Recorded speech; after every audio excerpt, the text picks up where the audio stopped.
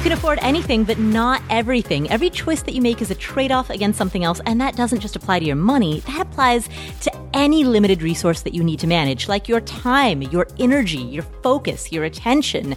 Heck, even your motivation is a limited resource you need to manage. And that leads to two questions. Number one, what matters most to you? Where do you want to direct those scarce resources? And number two, how do you actually align the decisions in your life in order to reflect those values? Answering those two questions is a lifetime practice, and that is what this podcast is here to explore. My name is Paula Pant. I am the host of the Afford Anything podcast. Every other episode, I answer questions that come from you, the community. Today, my buddy, former financial planner Joe Saul-Sehy, is with me to answer these questions. What's up, Joe? I am so happy to be back. I have to tell you, the month that you were off, I cried nonstop. It's all I did. I missed you so much, despite the fact that we also talk once a week anyway, regardless. Shh, don't tell people that. Can't let them know that. But I wasn't on Afford Anything, and that broke my heart. So, But you had some awesome episodes while you were gone. Oh, thank you. Thank you. Yeah, we aired some incredible interviews with brilliant thinkers. It's always fun. And I think sometimes people think, oh, Paula's on vacation, so I'm going to go ahead and not listen during those times. But for a creator like you, or for on the Stacking Benjamin show, the same thing. That's when we get to pull out the stuff that we like, and don't get me wrong, I think we like all of it, but you get to pull out these interviews that if people haven't heard them. Like, I think that if you don't listen to those, we call them rewind episodes, and you hadn't heard them before, man, you're missing out on some of the best stuff. And clearly this last month, it was like a cannon going off. It was amazing. Oh, thank you. This is great because we didn't actually plan this, but Joe, what you just said leads perfectly into one thing that I wanted to mention in this intro, which is at the end of this episode, you are going to hear a conversation that I recorded earlier today with Erin, who is the Chief Sanity Officer of Afford Anything. She is employee number 1 out of 1. She is the one and only other full-time person. And so she's going to join me at the end of this episode. We're going to talk, where it's going to be a little inside baseball, but we're going to talk about what we worked on, what we did during the September sabbatical. So stay tuned for that if you want a peek behind the curtain. Well, I'm hanging out for that. I'm staying. Awesome. Well, Joe, you know it is pre-recorded, so I can just send you the MP3 file. Spoiler. Come on. Don't pull back the curtain that far. Peek behind the curtain. We record these in different segments. No way. Well, do you think we should answer some questions? Let's do it. Awesome. Our first question today comes from CJ. Hi, Paula. I'm a huge fan of your show, both from an entertainment and advice standpoint. And I appreciate the banter with Joe. It's great to hear different perspectives, even if he's wrong all the time. Here's my question. My wife and I live in the high cost of living SF Bay Area and recently sold our primary residence, netting about $200,000 in cash with minimal taxable gains. We moved into a rental in another part of the Bay. I could rent forever, but my wife is committed to homeownership, so it's definitely in our future. Our rental for now is great, though. It's spacious, walkable to schools for our kids, and has a ton of amenities that we appreciate. The problem is that we're not certain of our purchase timeline. It could be as soon as 3 years from now, but no later than 6, depending on what happens with our lives. We do have the financial means to purchase a home in about the $1 million range. We'll put $200,000 from the proceeds of our last home down, and we'll plan on putting another $50,000 to $100,000 into the down payment as well. Given all that, how would you recommend investing the $200,000 we netted from the last sale? Should we keep it in a secure savings account that's earning minimal interest? Would it be better off investing the majority in a California muni bond fund like VCAIX, or is that too risky for a timeline that's potentially as short as 3 years? Or should we invest a portion more aggressively in a total market ETF like VTI, given that our timeline could be as long as 6 years out? Thanks, Paula and Joe. Keep up the great work. CJ, thank you so much. And I'm glad you're loving the show. And Joe, so sorry about the news that you're mostly wrong. Just a spoiler alert. Another way we pull back the curtain, CJ, is that Paul and I agree ahead of time. If I'm going to come on, I have to be the one who's wrong all the time. So we so do not do that. We have to build up the hosts by me, taking one for the team. I don't put other people down to build myself up. That's fake news. I'm never wrong, CJ. What are you talking about? Paul is wrong all the time. It's so annoying. Man, it's good to be back, Joe. It is good to be back. I did miss this. I have to say to CJ, though, for $1 million in the Bay Area, that buys what, CJ? A tent on the side of the hill, I think. It is tough. We are hearing a lot about people moving out of that area, but prices still there are so expensive. It's just such an expensive place to buy real estate. So there's a lot of important decisions going on there. Well, CJ, what I love about your question is that at its core, it's a financial planning question that's closely related to timeline. Like if you take out all of the details about how you got the money or what you're spending it on, if you strip away all of that and look at the core question is, I have a bucket of money and I have a 3 to 6 year time horizon for when I want to deploy this money into the real world. How should I invest this bucket of money given this time horizon? At its core, that's what that question is. And that's why I like it. That's what's fascinating about it, because that core question is applicable to a lot of people who are listening to this. Even if their situation is different, even if their details are different, the core question of how do you align your money with your timeline is relevant. Which means that based on that timeline, the last thing, CJ, that you said, VTI, putting it in stocks, even for a 6-year time frame, pretty aggressive. And I definitely wouldn't go that way. So we can take that one off the table immediately. Mm-hmm. Yeah, absolutely. And the reason for that, for the sake of anybody who's wondering, is volatility in the stock market can sometimes extend out for a very long time, for longer than is comfortable. And when you have a 10-year time horizon, then even if there's a major fall, there is, based on historical data, a reasonable likelihood that over a 10-year time horizon, you have enough time to recover from a major fall. A 6-year time horizon is, based on historical data, not enough for a recovery when you're certain and committed that you do want to tap that money and that you do want to spend that money. If you have flexibility in that timeline, like if the market were to go down and you were able to push that deadline from 6 years out to 8 years or 10 years or whenever the market recovers, that would be different. But CJ, in your voicemail, you indicated no more than 6 years. Like, from what it sounded like, that is a hard maximum.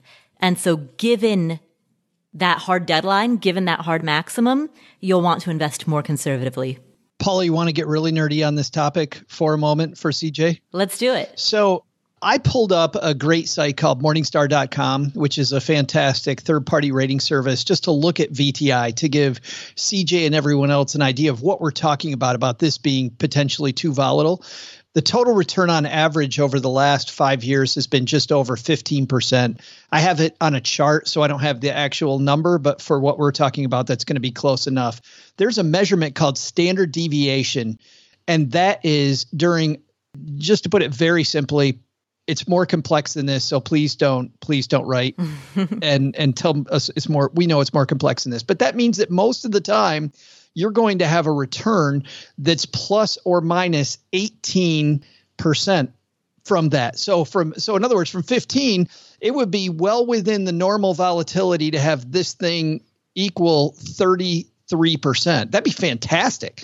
I'd love to have 33% of my money. On the same time, I can also get -3 on this. And that's also in the expected acceptable range. Now, you look at that and you can argue over a 6-year period. Well, if I've got -3 on the downside and I got plus 30 something on the upside, I'll take that risk. Maybe you do decide.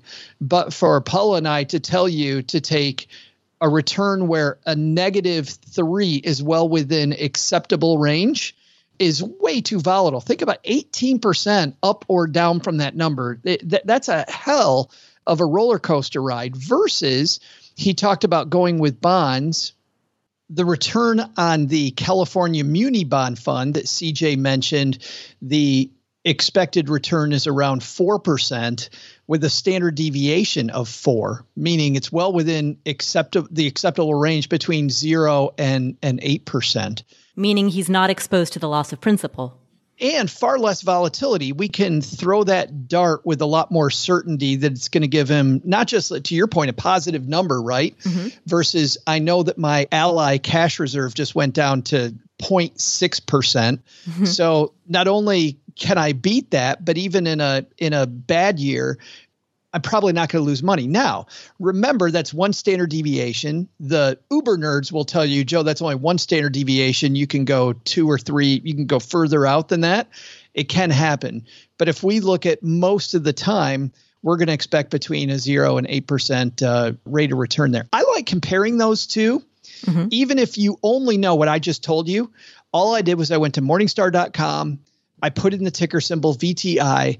I clicked the button that said risk, and I looked at a chart that says risk return analysis. And on the bottom, it shows me standard deviation. That's the up and down from where the dot is on the chart. And then the other axis gives me the expected total return during that time. So I can compare two investments just to see how much they wiggle. Wiggle being the technical term that all the cool people on Wall Street use. Actually, one of the things that I did during the September sabbatical was that I went to the Morningstar conference, except, of course, this year it was virtual. So September 16 and 17, I was at the Morningstar virtual investors conference. Me too. And really? I didn't even see you there. I know. I can't believe I didn't even run into you in the virtual hallways. It was so weird. Yeah. Good stuff, though. Lots of discussions. I'm always fascinated at a conference like that, which is for industry professionals, the different conversations that advisors are having than the public-facing media is having. Exactly. A lot more discussion about uses of technology. I thought a lot more discussion about risk and not just reward all the time. And also a lot of discussions during that conference about how a good financial planner isn't just a money woman or a money man. They are somebody who certainly knows money, but also more and more knows behavior and is also part therapist and part coach as well. That is really important to have that, because frankly, the investment part of it is getting, I think one quote from one of the speakers was that it's harder and harder for a financial advisor to come up with some investment strategy that beats indexing, right? Right, exactly. You just can't do it. So where are you going to add value for your client? You add value by being able to help get in their head and help them control those things where they blow up their own plan. You don't want to do that. Right. And actually that links back to CJ's question, because we're having this conversation about expected returns and volatility, but the fact of the matter is most people underperform the funds that they hold. That sounds nuts. How can you underperform your own fund that you're holding? And it's because behaviorally, people dance in and out of them. Even this community, which I think if you've listened to this podcast enough, you've heard us talk time and time again about the importance of not market timing. But when there's volatility, people often don't think of themselves as market timing, but they'll ask questions or express sentiments that they don't even consciously realize is a market timing sentiment. So, they'll say like, hey, should I be rethinking my strategy? I heard questions like that come up increasingly when the market was volatile and when it dawned on people that despite the 11-year bull run, the stock market is not a high-yield savings account. Right.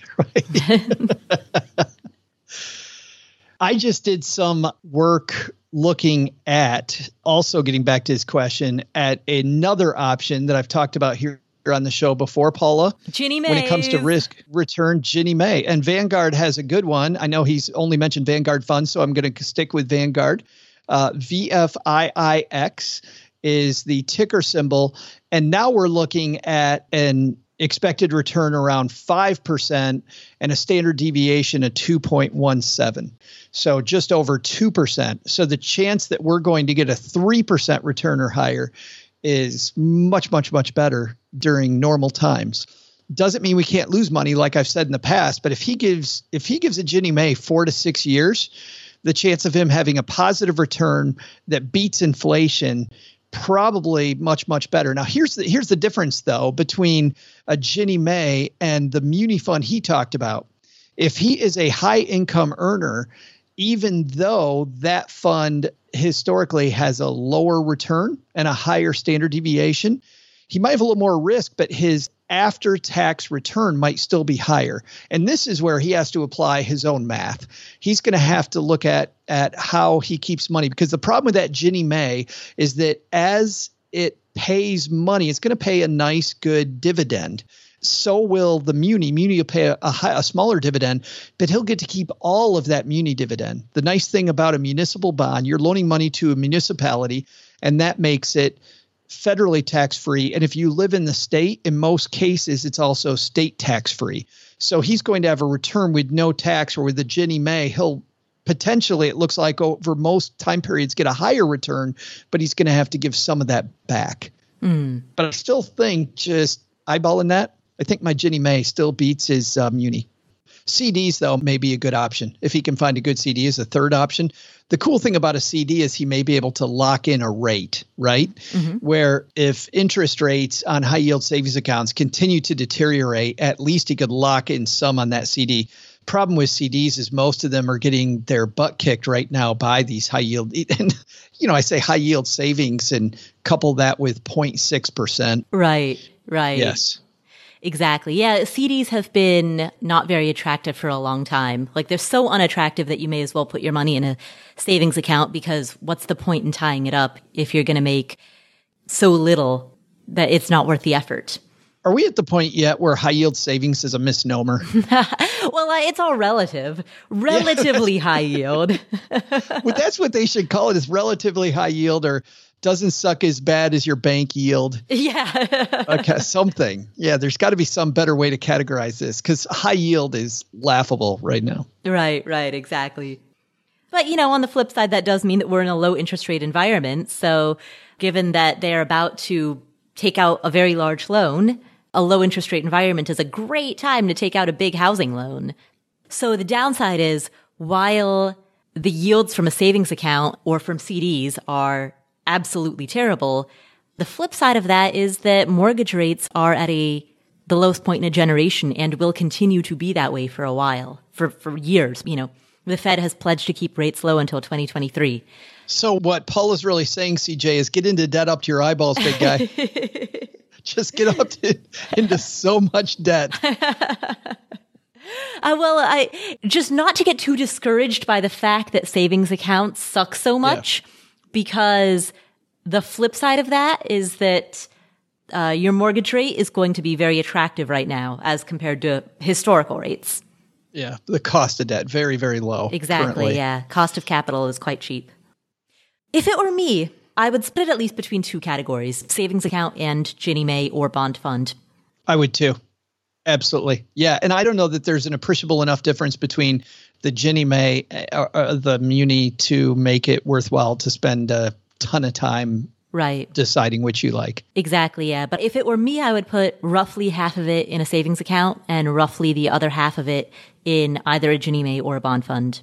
I mainly brought up the Ginnie Mae because CJ said I'm wrong all the time, and I wanted to make sure that I gave him something else to confuse the issue. All right. Well, thank you, CJ, for asking that question, and congratulations.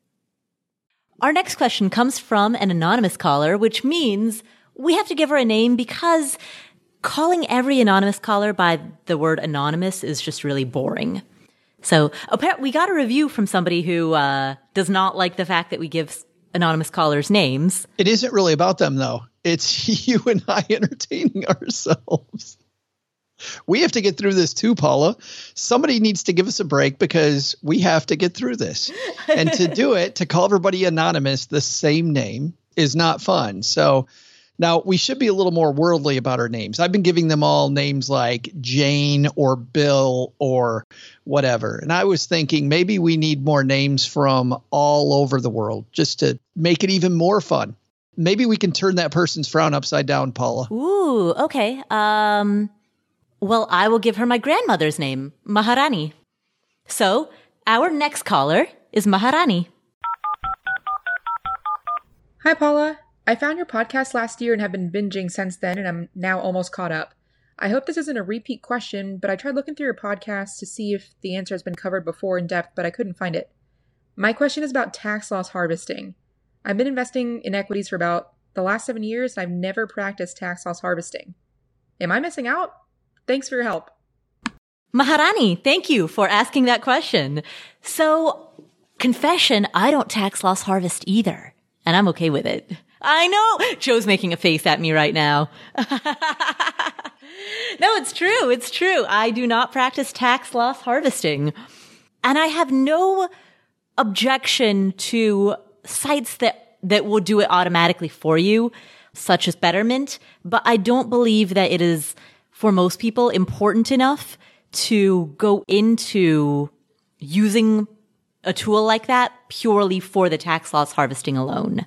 I actually made that face because of the fact that all I hear about from some of the robo-advisor sites is all about tax loss harvesting. And what's interesting is they're marketing this stuff to people that don't need to tax loss harvest. The people who use a robo-advisor are usually early in the accumulation phase. They're just starting out. And I don't even know if that's who they should be marketing, but that is who they market. That's who generally uses them. That asset pool is getting bigger and bigger. You can see when you go, they're required to keep public records, and you can see their asset levels growing, and people who are wealthier are using their services. But in the beginning, when I heard Betterment talk about tax loss harvesting, I literally rolled my eyes, because this is somebody who's going to maybe make about 35 cents on tax loss harvesting by doing it versus, just leaving it alone. Here's the problem. So a tax loss harvesting is, let's say that you own a mutual fund that emulates the S&P 500. We'll say ticker symbol IVV. You have that. You've lost some money. You take that position and you sell it. Now, if you sell it, you can then claim that tax loss and write it off on your taxes, which is why people do it. The problem is you can't put the money back in right away. There is something called a wash sale rule that says that you have to leave this money out for a certain length of time before you put it back in. So what people will do is find some other index that's not the exact same index, but something closely related, something that gives you the same asset allocation, is roughly very much in the same area. So you're going from vanilla to French vanilla. It's very, very close. And you buy that instead. I'll tell you what has happened. Back when I was a financial planner, I would do the first loss of tax loss harvesting for a client.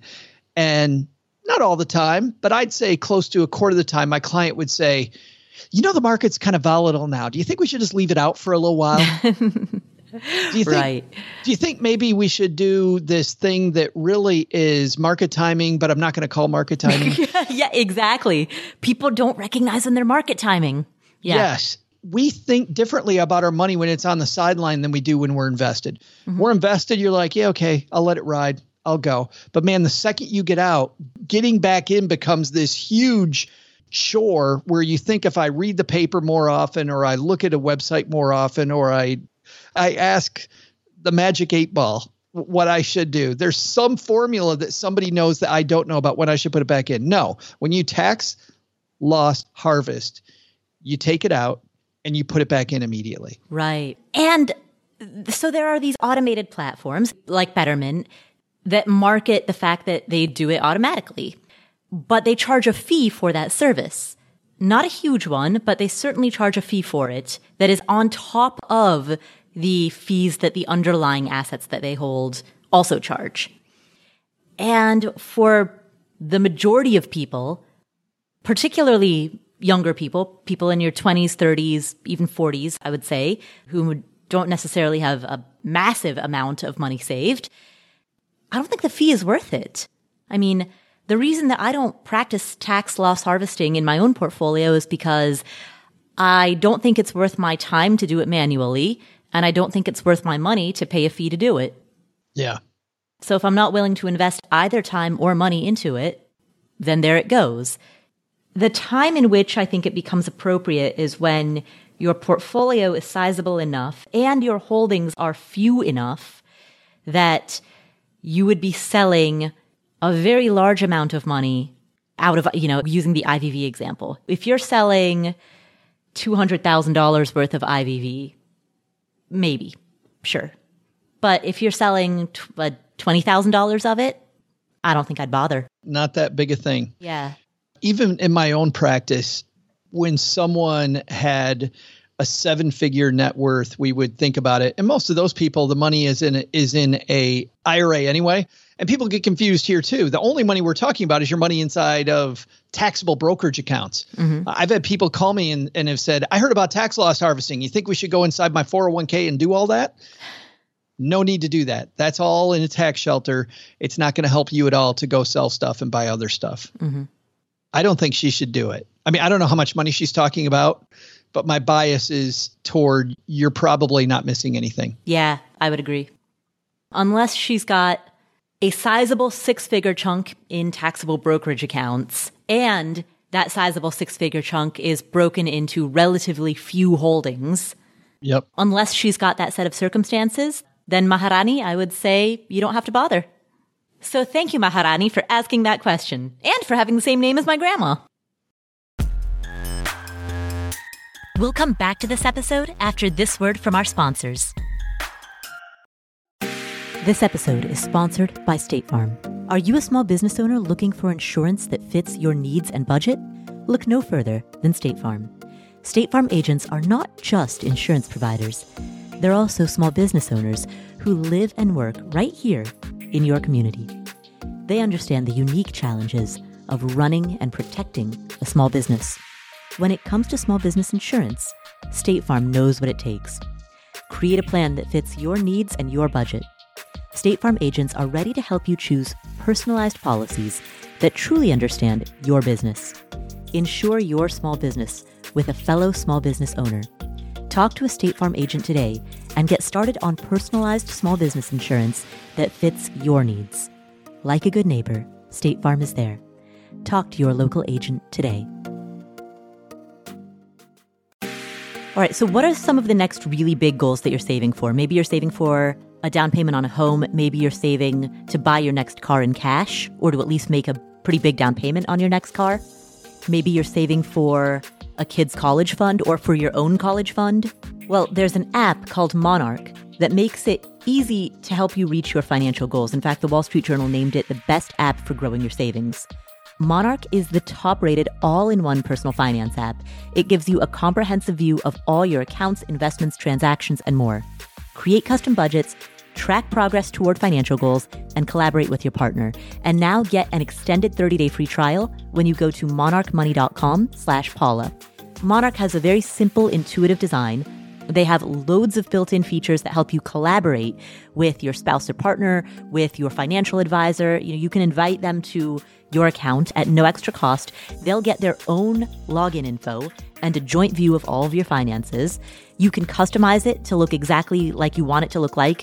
You can customize the types of notifications that you get. I've set mine up so that I only see the big ticket stuff. I personally don't want to see the little things. I just want to see big ticket items. So I've set up my notifications accordingly, but you can do it however you prefer. You can change the layout of your dashboard. You can make it your own. And Monarch will never sell your data to third parties or show you ads. After trying out Monarch for myself, I understand why it's the top-rated personal finance app. And right now, listeners of this show will get an extended 30-day free trial when you go to monarchmoney.com/Paula.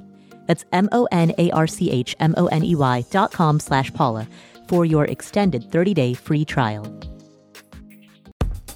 We're driven by the search for better, but when it comes to hiring, the best way to search for a candidate isn't to search, it's to match. And you can do that with Indeed. Indeed is a matching and hiring platform that has over 350 million global monthly visitors. It allows you to schedule, screen, and message so that you can connect with candidates faster. And beyond just hiring faster, 93% of employers agree that Indeed delivers the highest quality matches compared to other job sites. They leverage over 140 million qualifications and preferences every day, which means Indeed's matching engine is constantly learning from your preferences. Whenever I hire somebody inside of Afford Anything, I'm doing so because we are already overloaded with work. We have way too much on our plates, and so we need to hire so that somebody can start taking some of that stuff off of our plates. But hiring itself is added workload on top of already busy workload. So it's great to have a platform like Indeed that helps you hire faster and find higher quality matches. And listeners of this show will get a $75 sponsored job credit to get your jobs more visibility at Indeed.com/Paula. Just go to Indeed.com/Paula right now and support our show by saying you heard about Indeed on this podcast. Indeed.com/Paula. Terms and conditions apply. Need to hire? You need Indeed.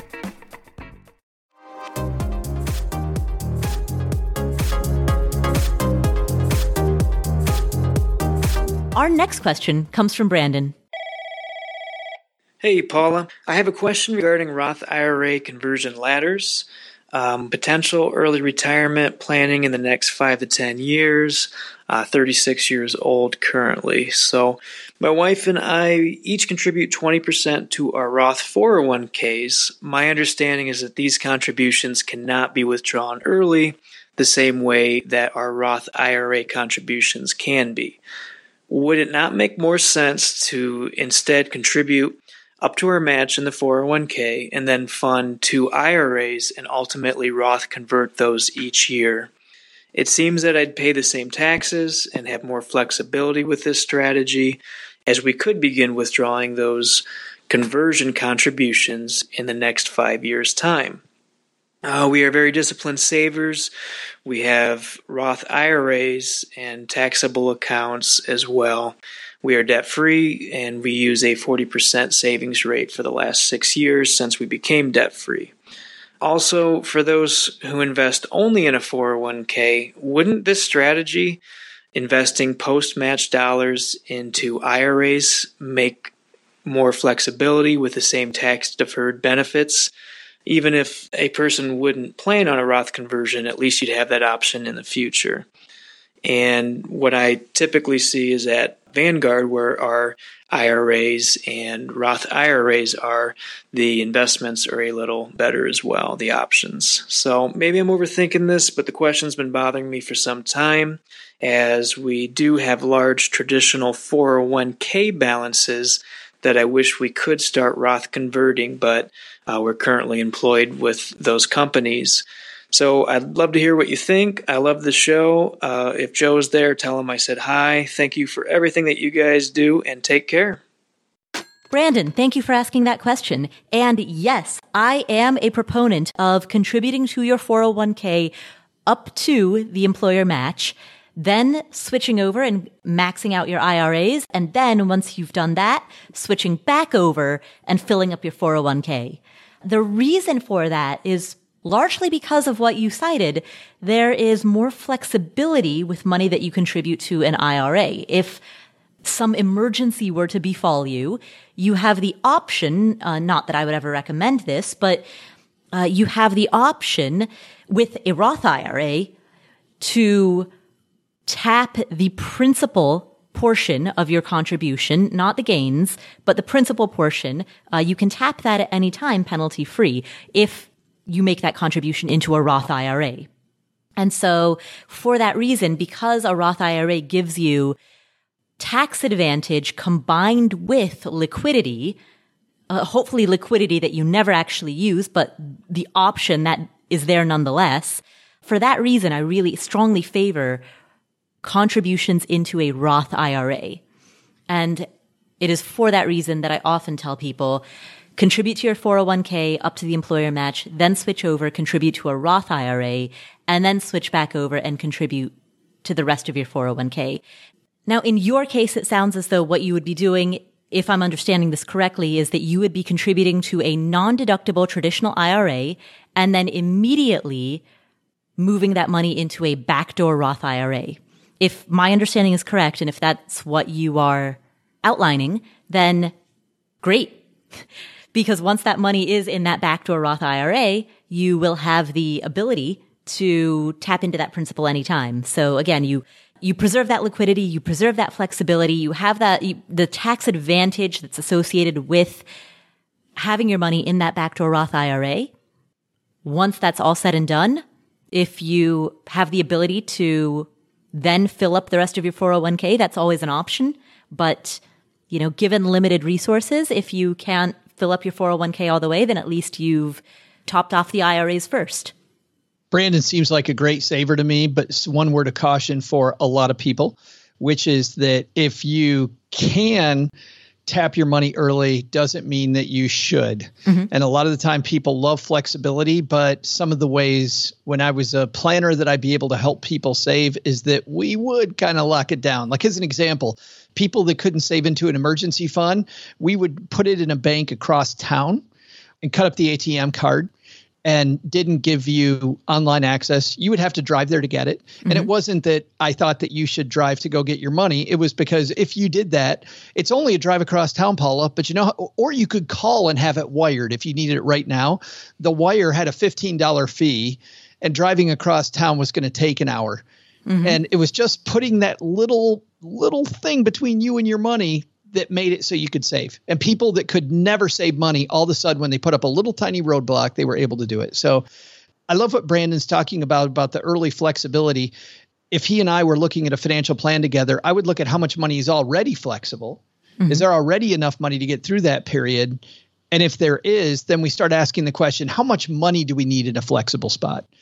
Because if we don't, it's just easier to put the money away at work into my Roth 401k and the fees are nearly the same. Let's say, why am I going to go through all this extra rigmarole to put the money in an IRA, flip the money in my IRA, choose the investments, knock out my ladder of all the times that I can get at all these monies, because there's going to be a number. It's going to be an increasing amount of money I can get every year, right? Why am I going to go through all of this work if it really doesn't matter? So what you're saying is maintain simplicity unless there is a compelling reason to add in more complexity. Yeah, the concept of efficacy comes to mind, right? I mean, is there any efficacy in doing all this? If not, then I wouldn't do it. So my first question is, how much money do you have flexible now? How much do you think you're going to need? And if we don't need to do that, then don't do it. Otherwise, his strategy's sound, isn't it? Seems sound to me. Absolutely. That's a really interesting way to frame this as a trade-off between efficacy versus flexibility. Because what I often suggest, which is fill up your 401k up to the employer match, then switch over to fill up your IRA, and then switch back to top up the remainder of your 401k, that 3-step process, while not overly complex, it is certainly more complex than just fill up your 401k and be done. Yeah. So why turn 1 step into 3 steps unless there's a compelling reason to do so? Yeah, it is the trade-off between simplicity and flexibility. With the other component that I think is really important, behavioral economics, the more we know, the more important we know that it is. Know thyself too. If you have more money available and you will touch more money because it's available, then don't do it. Yeah. I get the impression Brandon will not. No, I get that impression too. I'm really cautioning other people listening to this, not Brandon, going, oh, I could have more money now? Mm-hmm. Fantastic. Don't wreck your own financial plan. For some people, we need to put the blinders on and make sure that we don't touch it. You've seen the study around 401k plans that Fidelity did, that the top performing 401k plans that they work with, and they work with more 401k plans than anyone else, belong to dead people. Mm. And the reason those 401k plans did best, those were the people that never touched it. Right. So I think that's a good lesson for all of us. Clear, but Brandon comes across to me, though, like a guy is not going to touch it. Mm. Speaking of touching money that you intended to set aside for retirement, that's actually a perfect lead-in to our next question. And this next question comes from Janie. Hi, Paula. I'm considering purchasing a solar power system for my house and wanted to get your thoughts on how to best pay for it. The cost of the system would be about $12,000, and between the solar renewable energy credits that we would qualify from our local government and the electricity savings that we would have about $3,600 a year in savings. So the system would pay for itself within 3.5 years. There's 3 options to buy the solar power system. There's to buy it outright in cash, to take out a loan, or to do a lease. We're leaning against the lease because then if we ever did sell our home, we'd have to convince someone to take over this lease. And I believe we wouldn't receive the solar renewable energy credits, which would significantly devalue the solar system. The loan we're also leaning against, but if we didn't do a loan, we would have to either tap 2 funds that we have available or to save up separately for it, which would take us into at least next year, at which point the tax credit, which is another benefit of the system, would be lower as that tax credit is being stepped down each year.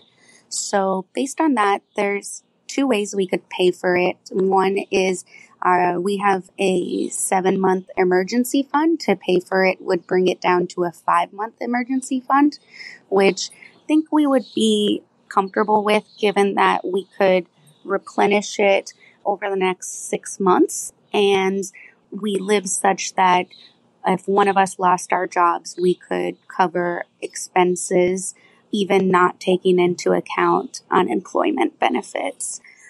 The other option would be to sell some funds that I have in a taxable brokerage. I have about $50,000 in a taxable brokerage, but I've set my investments such that these investments were really intended to supplement our retirement savings. So they recovered, but they're definitely not at a high. So would love to get your thoughts on going from a 7 to a 5-month emergency fund versus tapping this taxable brokerage that was intended for retirement. Thanks for everything you do. Janie, that is a fantastic question. The first question that I would ask back to you is, if your goal is to get this system prior to when the tax credit is stepped down, what is the deadline next year by which that needs to happen? Are we talking January 1st, or are we talking sometime later in the year? Because to the extent that you would be able to pay for this out of new funds, that's the option that I like the most. And even if you can't pay for it entirely out of new funds, I want to see how much of it you can pay out of new funds, out of new savings that are earmarked specifically for this. And that's why I asked the question of, what's the date that we're talking about? What's the deadline? Does this need to be done prior to January 1st, or are we talking September 1st of next year? Because that's going to inform the amount of this that you can pay for out of brand new savings that you accumulate now that are meant specifically for this. And the reason that I favor new savings to the maximum extent possible is because psychologically, behaviorally, the practice of drawing down from an emergency fund is a practice in which you give yourself permission to tap into an emergency fund for non-emergency purposes. And so while I don't object to having a 5-month fund, I think having a 5-month fund is fine. I do object to the psychological implications. The psychological implications is probably not the best phrasing. That makes it sound. Sounds like a Christopher Nolan movie. Like we're going to get exactly. all heady here. Holy cow. The mental framework implications. Mathematically, a 5-month emergency fund is totally fine. And I am not at all concerned about your future if you have a 5-month emergency fund that you intend to pay back. Mathematically, I think that's fine, but if you get into the habit of drawing down on an emergency fund, or if you tell yourself that this is a tappable fund, then I think it becomes a slippery slope.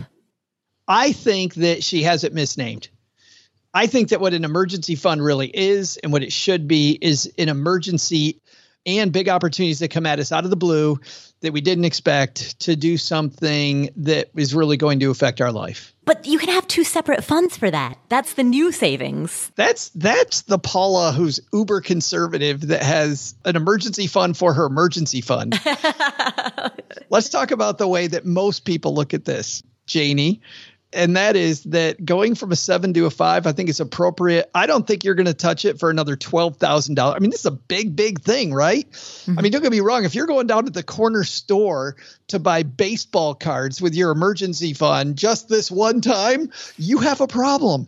You have a problem, and you probably shouldn't do that. But how many solar panels, Paula, is she going to be able to buy? I mean, this is something where she's already calculated the ROI on the investment. She needs to make it sooner rather than later to make that ROI happen now. I also don't like going into debt if she doesn't have to. We didn't talk about the terms. You spoke earlier that the terms might be good, but when she's got this emergency fund that I think of big opportunity like this fund, it says spend that. This opportunity to me says spend it all over it. The thing that I would caution Janie on is this.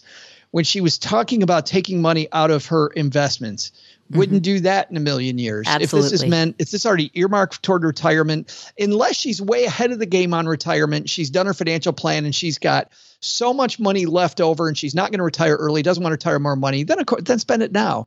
But assuming that that's not the case, that this really was retirement money, don't upend that goal for this.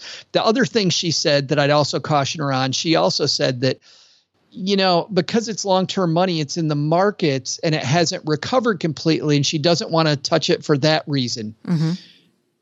You will never, ever, ever time your selling of your investments perfectly so you're at the top. Mm-hmm. I would never make that a criteria of selling my investments, because time is finite. And if you do that, you're never going to do anything.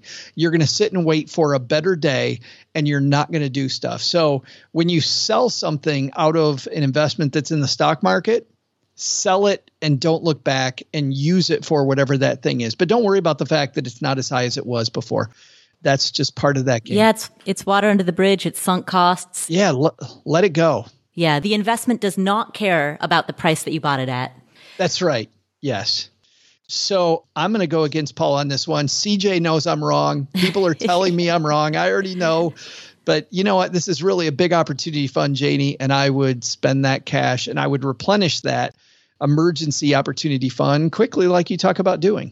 She's already clearly a good saver, Paula. I would at least see again, I have no problem with a 5-month emergency fund. So mathematically, I think that's fine. I think that totally works out. My problem is the implicit permission of tapping the emergency fund. So at a minimum, I would open a new account and just designate 2 separate buckets and say, this one is the emergency fund and this one is the opportunities fund. You have a sickness. You have a sickness. And if she has to move money between the 2 accounts, but at least you've got separate accounts with separate labels where now the thinking is around 2 different buckets. I love buckets when you know ahead of time that the goal is coming. Like, I would love it when a client would meet with me and would say, they wouldn't call it the name of the investment, right? Mm-hmm. Like the high yield savings account or the Ginnie Mae or the whatever mutual fund. They would call it, how's my vacation home doing? Mm. And vacation home was what they knew. They didn't see it as a Ginnie Mae. It was the vacation home fund. Right. Because that was where we saved all that in. So I like that when you see the goal coming. But this is something that is right now. And so I get that for goals in the future. I don't get that for retroactively. For this. Yeah, I really think that emergency includes big opportunity if you're only going to take it down from 7 to 5. If she told me that she was going from 4 months to 0, forget about it. Right. I would still advise that to the maximum extent possible, even if this won't cover all of it, to the extent that she can pay for this out of brand new savings, do that. And then any amount that's left over, I guess, Joe, where you and I are in agreement is that neither of us like the option of taking out a loan, neither of us like the option of leasing this, and neither of us like the option of selling out of money that's intended for retirement. I love what you're saying about challenging yourself to cash flow it. Yeah. Because the way that Janie has laid this out, especially, I think shows both of us too, that that kind of challenge is something that I think she'd like. See how much of it I can do with new money. I do like that. I hadn't even thought about that part, about seeing what the deadline was and working that way. But get to that point, forget Paula's thing about an extra fund and just do it, Janie. Yeah. Challenge yourself to cash flow it as much as possible. And again, know that my hesitation around drawing down from the emergency fund is not a mathematical hesitation. It is not a logistical hesitation. It is purely that I don't want this to turn into a slippery slope. That's my one concern. Nice job, though, Janie, on saving and on laying this out. I really like how you laid out all the options. I feel like sometimes, Paula, people really get emotionally behind one option instead of laying all three out this way. And it's clear, I think that she likes the emergency fund going there the best. But to lay out all three of these options and really think through it as carefully as she did in this call, I think is really important. Absolutely. So, yeah, I think you're on the right track. So thank you, Janie, for asking that question. We'll return to the show in just a moment. 10 seconds on the clock. How many things can you name that are always growing? Like your hair, your net worth, I hope. Your income, your investment portfolio. Again, I hope. Hey, how about the revenue in the business that you run on Shopify? Shopify is the global commerce platform that helps you sell at every stage of your business, whether you just started or whether you've been in business for 10 years, whether you're selling accounting textbooks or windshield wiper repair kits, and whether you're selling in person or online. If you're online, know that Shopify has the internet's best converting checkout, 36% better on average compared to other leading commerce platforms. And you can leverage AI with Shopify Magic, an AI-powered all-star. Now, what I like about Shopify is that it's there for you whether you are just beginning or whether you are doing your first million in revenue, your first dollar to your first million plus. Shopify powers 10% of all e-commerce in the US. They have award-winning help. And businesses that grow with Shopify. So sign up for a $1 per month trial period at shopify.com/Paula, all lowercase. Go to shopify.com/Paula now to grow your business, no matter what stage you're in. Shopify.com/Paula.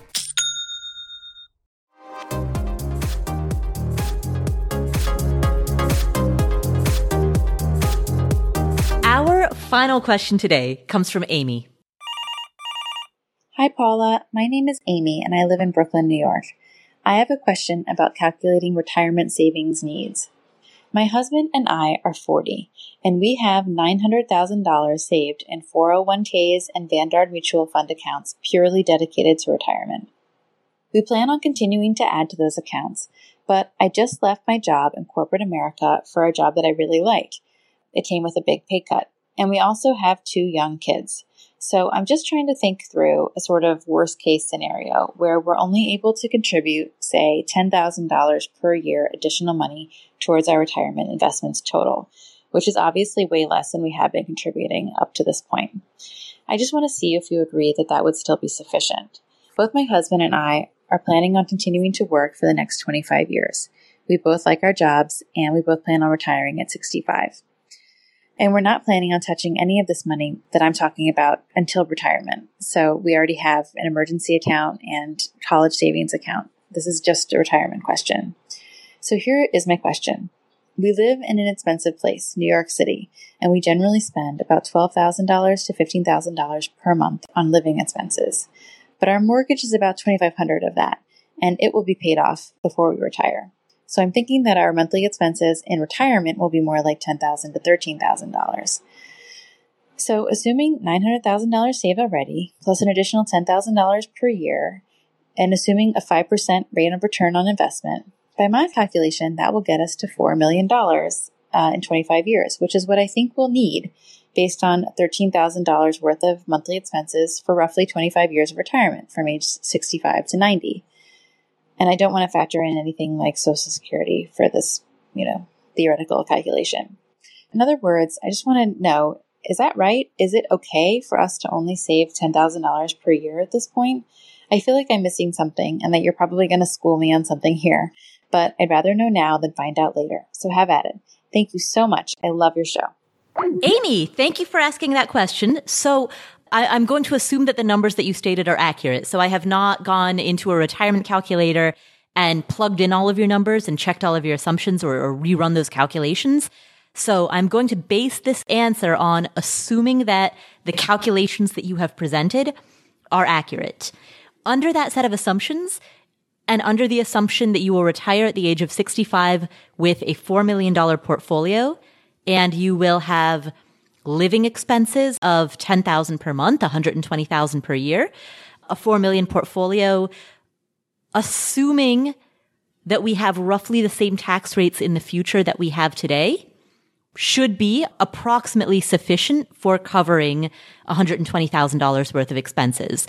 Where I could see it blowing up is we don't know what tax rates in the future are going to be. You know, I don't know the percentage of your money that's in Roth accounts versus traditional accounts, tax exempt versus tax deferred. Those tax considerations could have an impact in how much after-tax money you're able to collect in retirement. So I would pay particular attention to that and maybe overfund a little bit in order to offset some of the uncertainty around the inherent impossibility of predicting what tax rates are going to be at the time that you are 65 years old. There's absolutely no way for anybody to know that. With the exception of tax planning, the rest of it sounds sound. As you said, this is purely a conversation about retirement. So savings for other goals is a separate conversation. But yeah, purely looking at just retirement alone, with the exception of tax planning, the rest of it sounds great to me. Yeah, I also have not run those numbers to make sure that they're correct. But, you know, if you're doing these on an envelope or with a calculator, investing in a good retirement calculator is invaluable. And even for this plan, going to a fee-only financial planner and having them look over your shoulder could be a great insurance policy. A good financial planner, Paula, might help somebody retire 10 times, maybe 15 times a year. Help. And what I mean by that is help 20 people retire a year. If you just want to retire once, using that person as insurance policy to make sure your numbers are correct, I think is a great use of money. So I think that having them sort through all of the calculations to make sure you didn't miss one could be very valuable.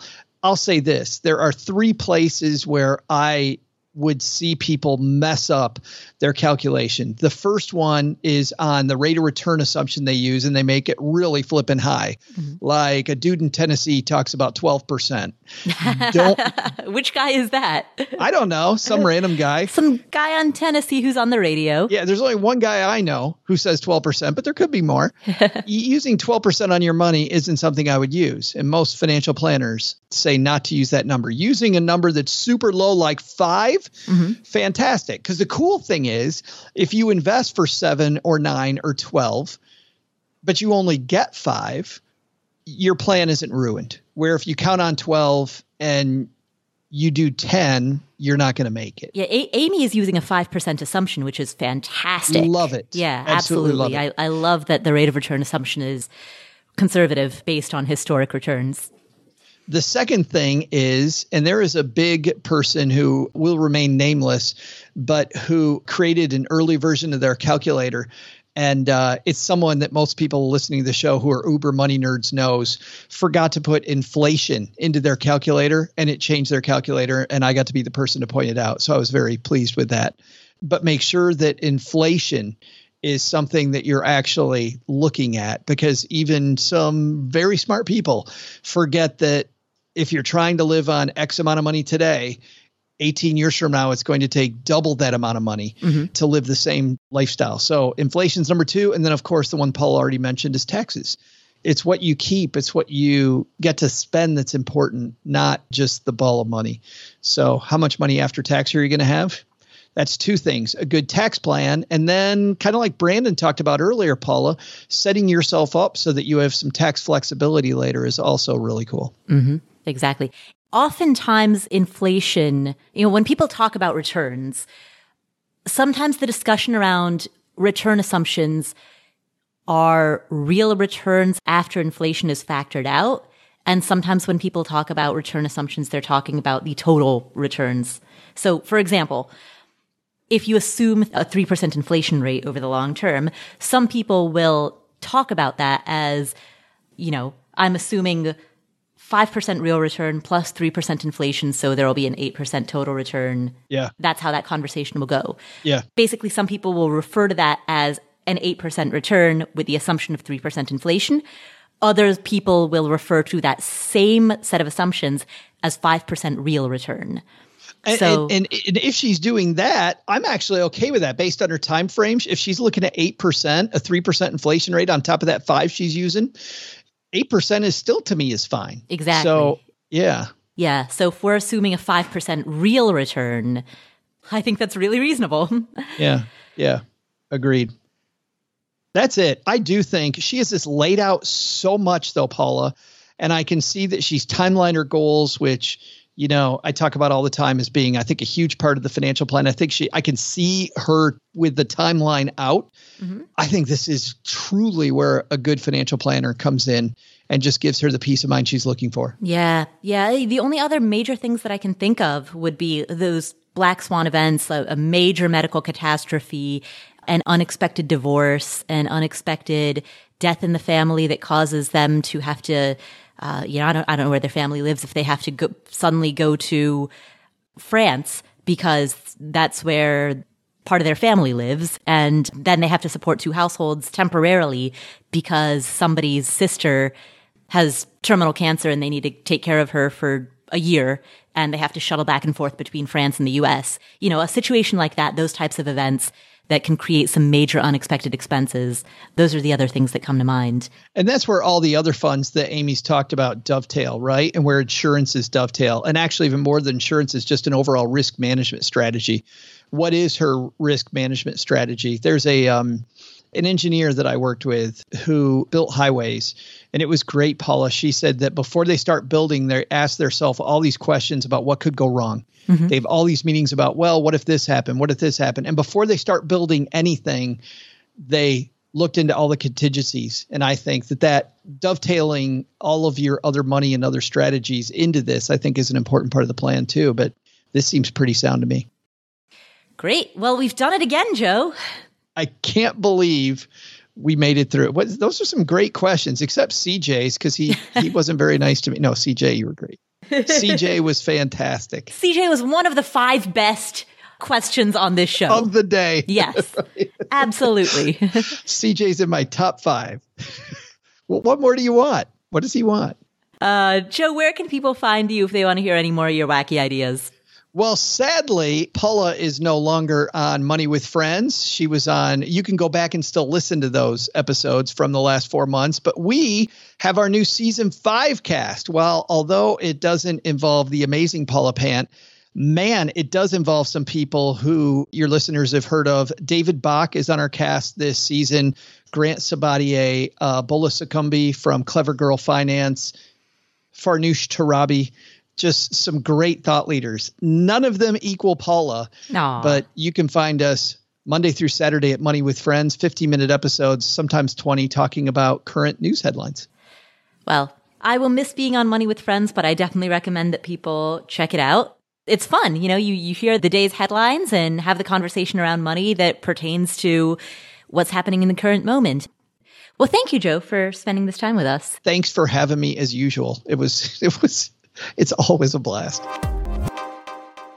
That is the end of today's episode. So, you know how sometimes when you're watching a movie on Netflix or HBO, there will be the special director's bonus cut stuff that's at the end of the movie? They do this with shows too. Like at the end of Game of Thrones, you can see the special behind the scenes filming. And people who are super Game of Thrones fans, like I am, watch every minute of it because I want to see how, I want to see all of the behind the scenes. I want maximum exposure to everything that's going on there. Whereas if you're not as obsessed with Game of Thrones, then you don't really care because, you know, you enjoyed the episode, but you don't care enough to stick around and watch the director's cut. So what we are about to air next, and for the next 20 minutes for the rest of this episode, is the special behind-the-scenes backstage pass. What we're doing, what are we working on? What happens other than just what you hear in front of the microphone?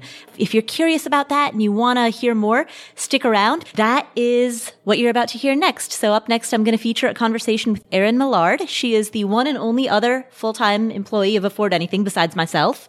The Afford Anything team has a lot of great people who work with us part-time or who are independent contractors, but Erin and I are the two full-time people behind the scenes. And Erin is really the one who runs this place. She is the Chief Sanity Officer of Afford Anything. That's her official title. She is absolutely incredible. She's the course administrator. She's the community manager. She's truly the Chief Operating Officer. And the fact that we afford anything, the fact that we exist is very largely because of her. So I'm really proud to be able to feature her. This is her first time on this podcast, even though she has been working behind the scenes with this podcast since back when it was still an idea.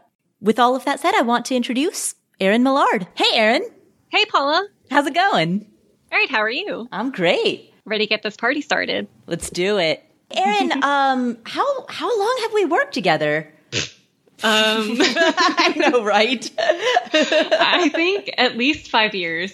Yeah. This is your first time on the podcast, but really, you're really the person who runs Afford Anything. You're the operations. This whole thing would collapse without you. I'm the face. Like, my talent is having a face, but you're the person who actually runs this. Well, and a voice. Oh, yes. I have a face and a voice. You know, I want to chat about all of the stuff that we've been doing behind the scenes, that you've been doing behind the scenes, because ultimately the stuff that's happening behind the scenes is all for the ultimate mission of, I guess, twofold. One is spreading the message to more people, and the other is enhancing the way that people who are already in the community are able to learn about different topics and subtopics. You've done a lot to better organize our website. Can you share a little bit about sort of what you've been working on the last few months? Sure. Yeah, I think giving a tiny shout out to your recent Instagram post, if I can, of like the North Star for us, I think, is our audience. And I've noticed that a lot of people in our community ask questions and it's like, oh, we have a podcast that covers that, but how do I find it? How do we make everything easier to find? Because we have such an amazing archive of content, but it's kind of difficult to sift through. So I don't blame people if they're like, well, I don't really feel like searching the website, so I'd rather just ask a question again. Or how do I even know it was covered? If someone is a new listener or a new reader, how do we bring this message to them?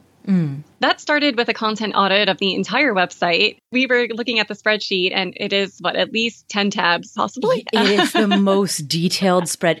I have bought houses with a less complex spreadsheet than that. There's a decade worth of content on that blog and almost 300 episodes of the podcast. I mean, wow. And it's very, very thoroughly covered in that spreadsheet. Yeah, so it was a journey to go through all of those posts from way back in the day. And essentially, I just took it one by one, put them all in the spreadsheet, and then looked at what we had and said, okay, what are we keeping? What are we repurposing? And what are we archiving like permanently? What can we do with the content on the site? What purpose does it serve now? So there were a lot of questions that went into figuring out what are we keeping? How are we sorting all of this? And then with the podcast, we're not deleting any episodes of the podcast. It's here to stay. So how do we make it easier for people to find the content that they're looking for specifically? When you and I had our meeting, we started discussing broadly, like what categories does Afford Anything cover? And what do we want to cover in the future? Like what do we stand for? What are we about? And we came up with the categories of personal finance, FIRE, real estate, investing, entrepreneurship, lifestyle, and behavioral finance and self-help. And we think this is just going to be so much easier to find content. So if you're on the website and you're like, hey, you know what? I'm really feeling like behavioral finance today. So you click that button and then you can see everything that's related to behavioral finance that we've ever published instead of trying to sift through a bunch of different episodes and a bunch of different blog posts. So that was one of the major things. And then with the Ask Paula episodes, like we've had so many episodes and so many questions that have been answered. How do we make it easier for people who have questions to find similar questions? If you're a new listener and you're like, hey, I want to learn more about HSAs, how do I do that? It's going to be a lot easier because I've tagged all of the Ask Paula episodes with like an HSA tag. So they're all going to be categorized by tags within themselves. Ultimately, the hope is that we can figure out a way to make this a lot easier, like present all the tags on one page so that you can just click on whatever you're most interested in. So all of the episodes that are under that tag will show up. Right. And, one of the issues that we've been discussing internally is the complexity between wanting to categorize and classify everything while also not making it so complex that the complexity overshadows it. A couple of years ago, when we did a big redesign of the website, we started with the philosophy of begin with simplicity and only add complexity as needed. So we classified everything purely based on medium, like articles, podcast, YouTube. Now we're adding in this added layer of complexity, which is, okay, let's classify these into topics, but at the same time, we don't want to create a paradox of choice where people are so overloaded with choices. But Erin, you came up with a very, very good new acronym for FIRE. So as you and I were having these meetings discussing this, a little behind the scenes here, I was talking about this misperception that I reached FI through real estate, which I did not. Real estate was one of 3 legs of a 3-legged bar stool. And the other 2 legs of that bar stool are index funds, primarily in retirement accounts, but some in taxable brokerage accounts as well. And then operating a small business is another leg of that bar stool. And so it's a 3-legged bar stool. And if any one of those was missing, it would be a wobbly bar stool. It'd be a 2-legged bar stool. So, Erin, you and I, a couple of weeks ago, we were discussing that. And if you want to share the new FIRE acronym you came up with. It was inspired by your story. And then also we just had all the categories laid out. And I was like, wait a second, all of these piece together really well because you have FIRE, which is finance, investing, real estate, and entrepreneurship. Yeah. Exactly. And it was magical. It was exactly. Investing, real estate, entrepreneurship, the IRE of FIRE. Mm-hmm. The IRE of FIRE. I think that really helped us define like where we're going. Just getting those categories down and having that higher level discussion of like what topics do we want to cover and what do we stand for. It just made perfect sense. It all came together. Right. Because one of the things that I'm very proud of is what we decided that we were not going to include. Like we intentionally decided to get rid of the savings category, and that's not because we dislike savings. It's because we want to focus on the IRE of FIRE, the IRE. And in order to limit the structure to only about 7 categories, something's got to go. And so savings as a category was thrown out, or not thrown out, but it's incorporated into personal finance basics. Yeah, as is paying off debt, homeownership, anything like that are basically the fundamentals. Like if you were just starting out in your personal finance journey, where do you go? That category. Yeah. That is where you start. And then you graduate. Yeah, exactly. You start with the F, and that F is like finance fundamentals. And once you've mastered that, then you go to the IRE. So let's talk about community. There's been a lot that's happening there. Every time I log into Zoom, there's like, oh, we're having a happy hour with people in Europe who are part of this community. Oh, we're having a happy hour with the North America part of this community. Like, wow, okay, cool. Yeah, we have a global community, which is really awesome. Rewinding a little bit, we started a private community that's completely free for everybody last year, and it's blossomed a lot this year. And when lockdown started, I basically went to the community and said, hey, is anybody interested in getting together and talking? Because I knew how much of an isolating time it was for a lot of people, and I figured we could find strength in the community and each other. So we started off with just like instant messaging chats. And then it became clear that an hour wasn't enough because typing is much slower than talking. So I was like, well, is anyone interested in a Zoom chat? That just kind of evolved onto its own thing. We had weekly meetups where everyone just kind of came together and hung out and chatted about whatever was on their minds. And then it became clear after a while that people were experiencing Zoom burnout because it's a real thing. So I pull out to the community members and just said, what are you most interested in? And they came back with topical discussions because that adds way more value. And you can also determine ahead of time, like, is this something I'm interested in or not? Since June, at least, we've been having topical discussions. In the past month, we had a Zoom hangout hosted by one of our community members. He was awesome enough to volunteer and say, hey, I want to spread the message on how to create a will and trust, because it's a really important thing, but no one likes to talk about it, and it's boring. Mm-hmm. So let's make it fun and do it together. Then we did an online business, like kind of mastermind workshop where we just brought ideas and helped each other figure things out. And then we had another call about finding your passion and what passion is, and is it okay to just have a quote unquote regular 9-to-5 job if that's what you're happy with. We also have a book club. We have a Zoom book discussion that takes place once a month. We have one book each month that we decide to read. It's voted on by the community. We have a health and wealth accountability group where we all just kind of share our health goals, fitness goals, self-care goals. Yeah, we have community guides that I've been writing for the community specifically. One was on creating a will and trust. I just took the Zoom discussion that we had and built it out to an entire guide. We have a savings guide on there as well. So a lot of it is the community coming forth and asking for opinions and suggestions on their situation. And the other part is just us coming together around specific topics, interests, just a place where you can connect with like-minded people, other afford anything nerds. And those community guides, I mean, those are robust, like dynamic documents. I've seen the way you take notes. It's no joke. It's been great to see. Obviously, we're hoping once it's safer, we can start hosting in-person meetups. I think that's the next step for our community, but we're happy with where we are right now, just meeting virtually and getting to know each other. Right. So it's a much more intimate atmosphere because we do have a Facebook group, but I find that the platform that we use, Mighty Networks, is just you're only logging into that platform. So the purpose of it is just that you're not doing any mindless scrolling. It's very intentional. There's no ads. It's private. People just tend to feel safer there and just more relaxed, I think. Everyone is just really friendly. Everybody's encouraging, supportive. They want to help each other. And everybody just kind of relates to each other because we're all on the same journey with different destinations in mind. So Exactly. Yeah. I do like the intimacy of the group. The book club sounds cool. Yeah, it's been great. It was myself and I think 5 other people that were on the call this past Sunday discussing Decisive by Chip and Dan Heath. We love nerding out about decision-making, everything that you cover on the podcast, basically.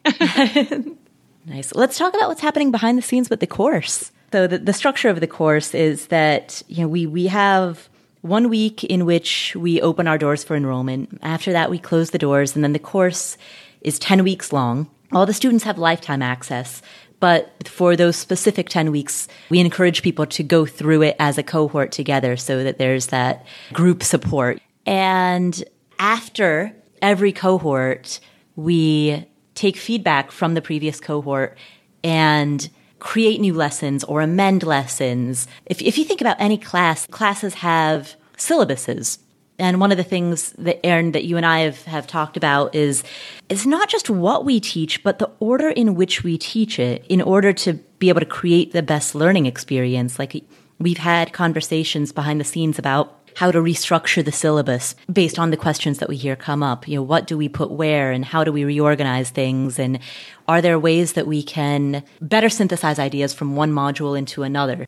Yeah, I think one of the biggest things that we've heard from the students, our first module is analyzing. Everybody really enjoys getting down, digging into the weeds about it. But then we get to the finding module and they're like, wait, how do I tie all of this together? Because learning how to become a real estate investor and search for a property and analyze a property, there's a lot involved and it can get overwhelming. So how can we make this less overwhelming for students? And we came up with the idea of just having you do a walkthrough of doing the process yourself, let the students see what your process is and how they can apply it. So that kind of ties together the analyzing module, the finding module. And I think that helps give students a clearer idea of where they should be going with all of this. Because it's one thing to be presented with a bunch of different information, but it's another to actually be able to apply it to the real world. Right, exactly.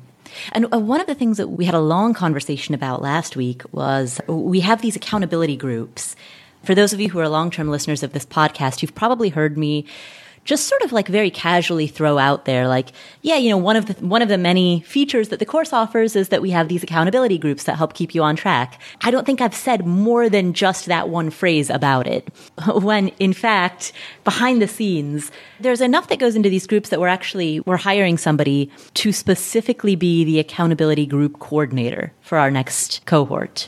And Erin, the conversation that you and I had last week, we talked for about 2 hours about this, revolved around our observation that rather than students needing accountability to go through the course itself, students typically progressed at different speeds depending on what was actually happening in the real world in their lives.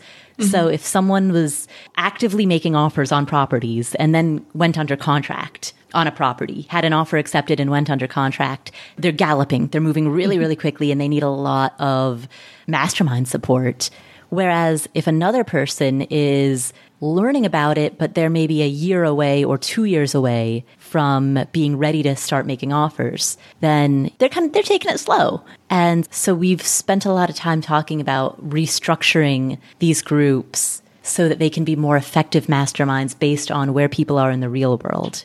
It's an interesting thing to say, well, what if what we're doing isn't working? Why isn't it serving the students in its current form? What could we do better to serve the students? Again, that's the North Star of IFRP, essentially. Mm-hmm. So we kind of tore the idea down. We were like, well, what is it about the accountability groups that isn't working? And it was exactly that. It's like, well, the way it was structured was we would ask people when they signed up for the accountability group, like, what is your expected timeline to buy a property? But of course, the trick to that is like, we could guess, but we don't actually know what's going to play out in real life, especially this year. Our vision was that the 1 to 3 month group would move a lot quicker and thus be supporting each other more closely. But that wasn't what we always saw play out. And then we had some students make an excellent observation that our daily lesson emails held them accountable to going through the course enough. So we were able to kind of detach the course progress from the actual, like, how do we support them in the real estate journey, which led to the idea of like, well, what if we just turned it into a mastermind group? So on a rolling basis, like whoever needs it most signs up and then gets put into a group. And then when they no longer need the group, they leave. So it was a way for us to just make sure that everybody is constantly having support. It's meeting the students where they are. And then around that came the idea of having YFRP happy hours, which take place on the first Friday of every month. So that's just where students get to hang out and talk with each other and nerd out over real estate. Exactly. In addition to these happy hours, I also host office hours with the students. And on these office hours calls, I get on Zoom, and it's just like office hours at a college or university where the professor commits to being in the office. And if a student wants to come by and ask questions, the professor is there. I commit to being on Zoom. And if anybody wants to come by and ask questions, particularly in the, at the beginning of cohorts, we'll have 100 people join a call. And then towards the end, it'll dwindle down to like 10 to 15.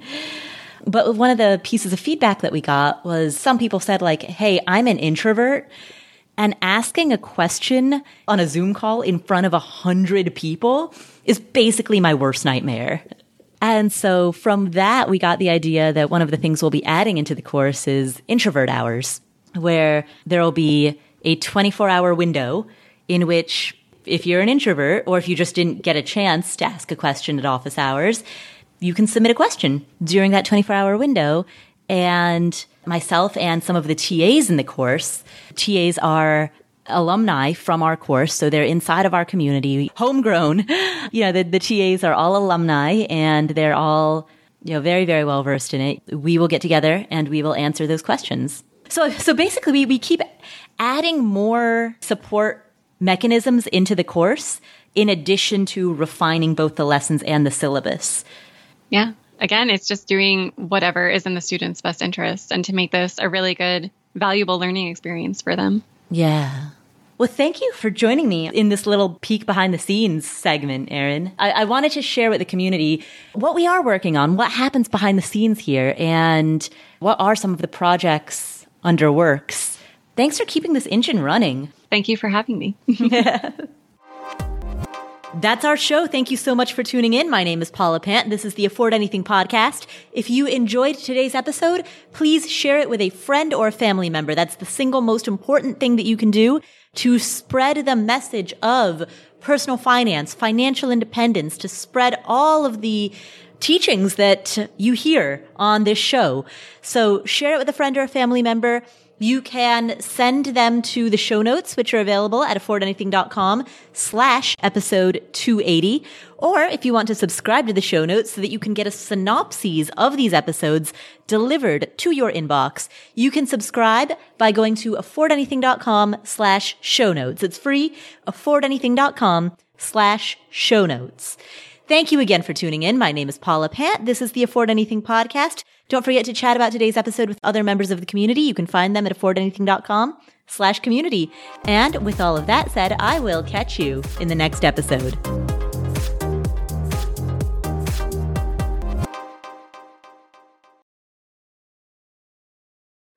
By the way, my lawyer says that I need a disclaimer, so here we go. This is purely for entertainment purposes. Basically, imagine that this is the least funny comedy show that you've ever listened to. We are not professionals. We barely can brush our teeth in the morning.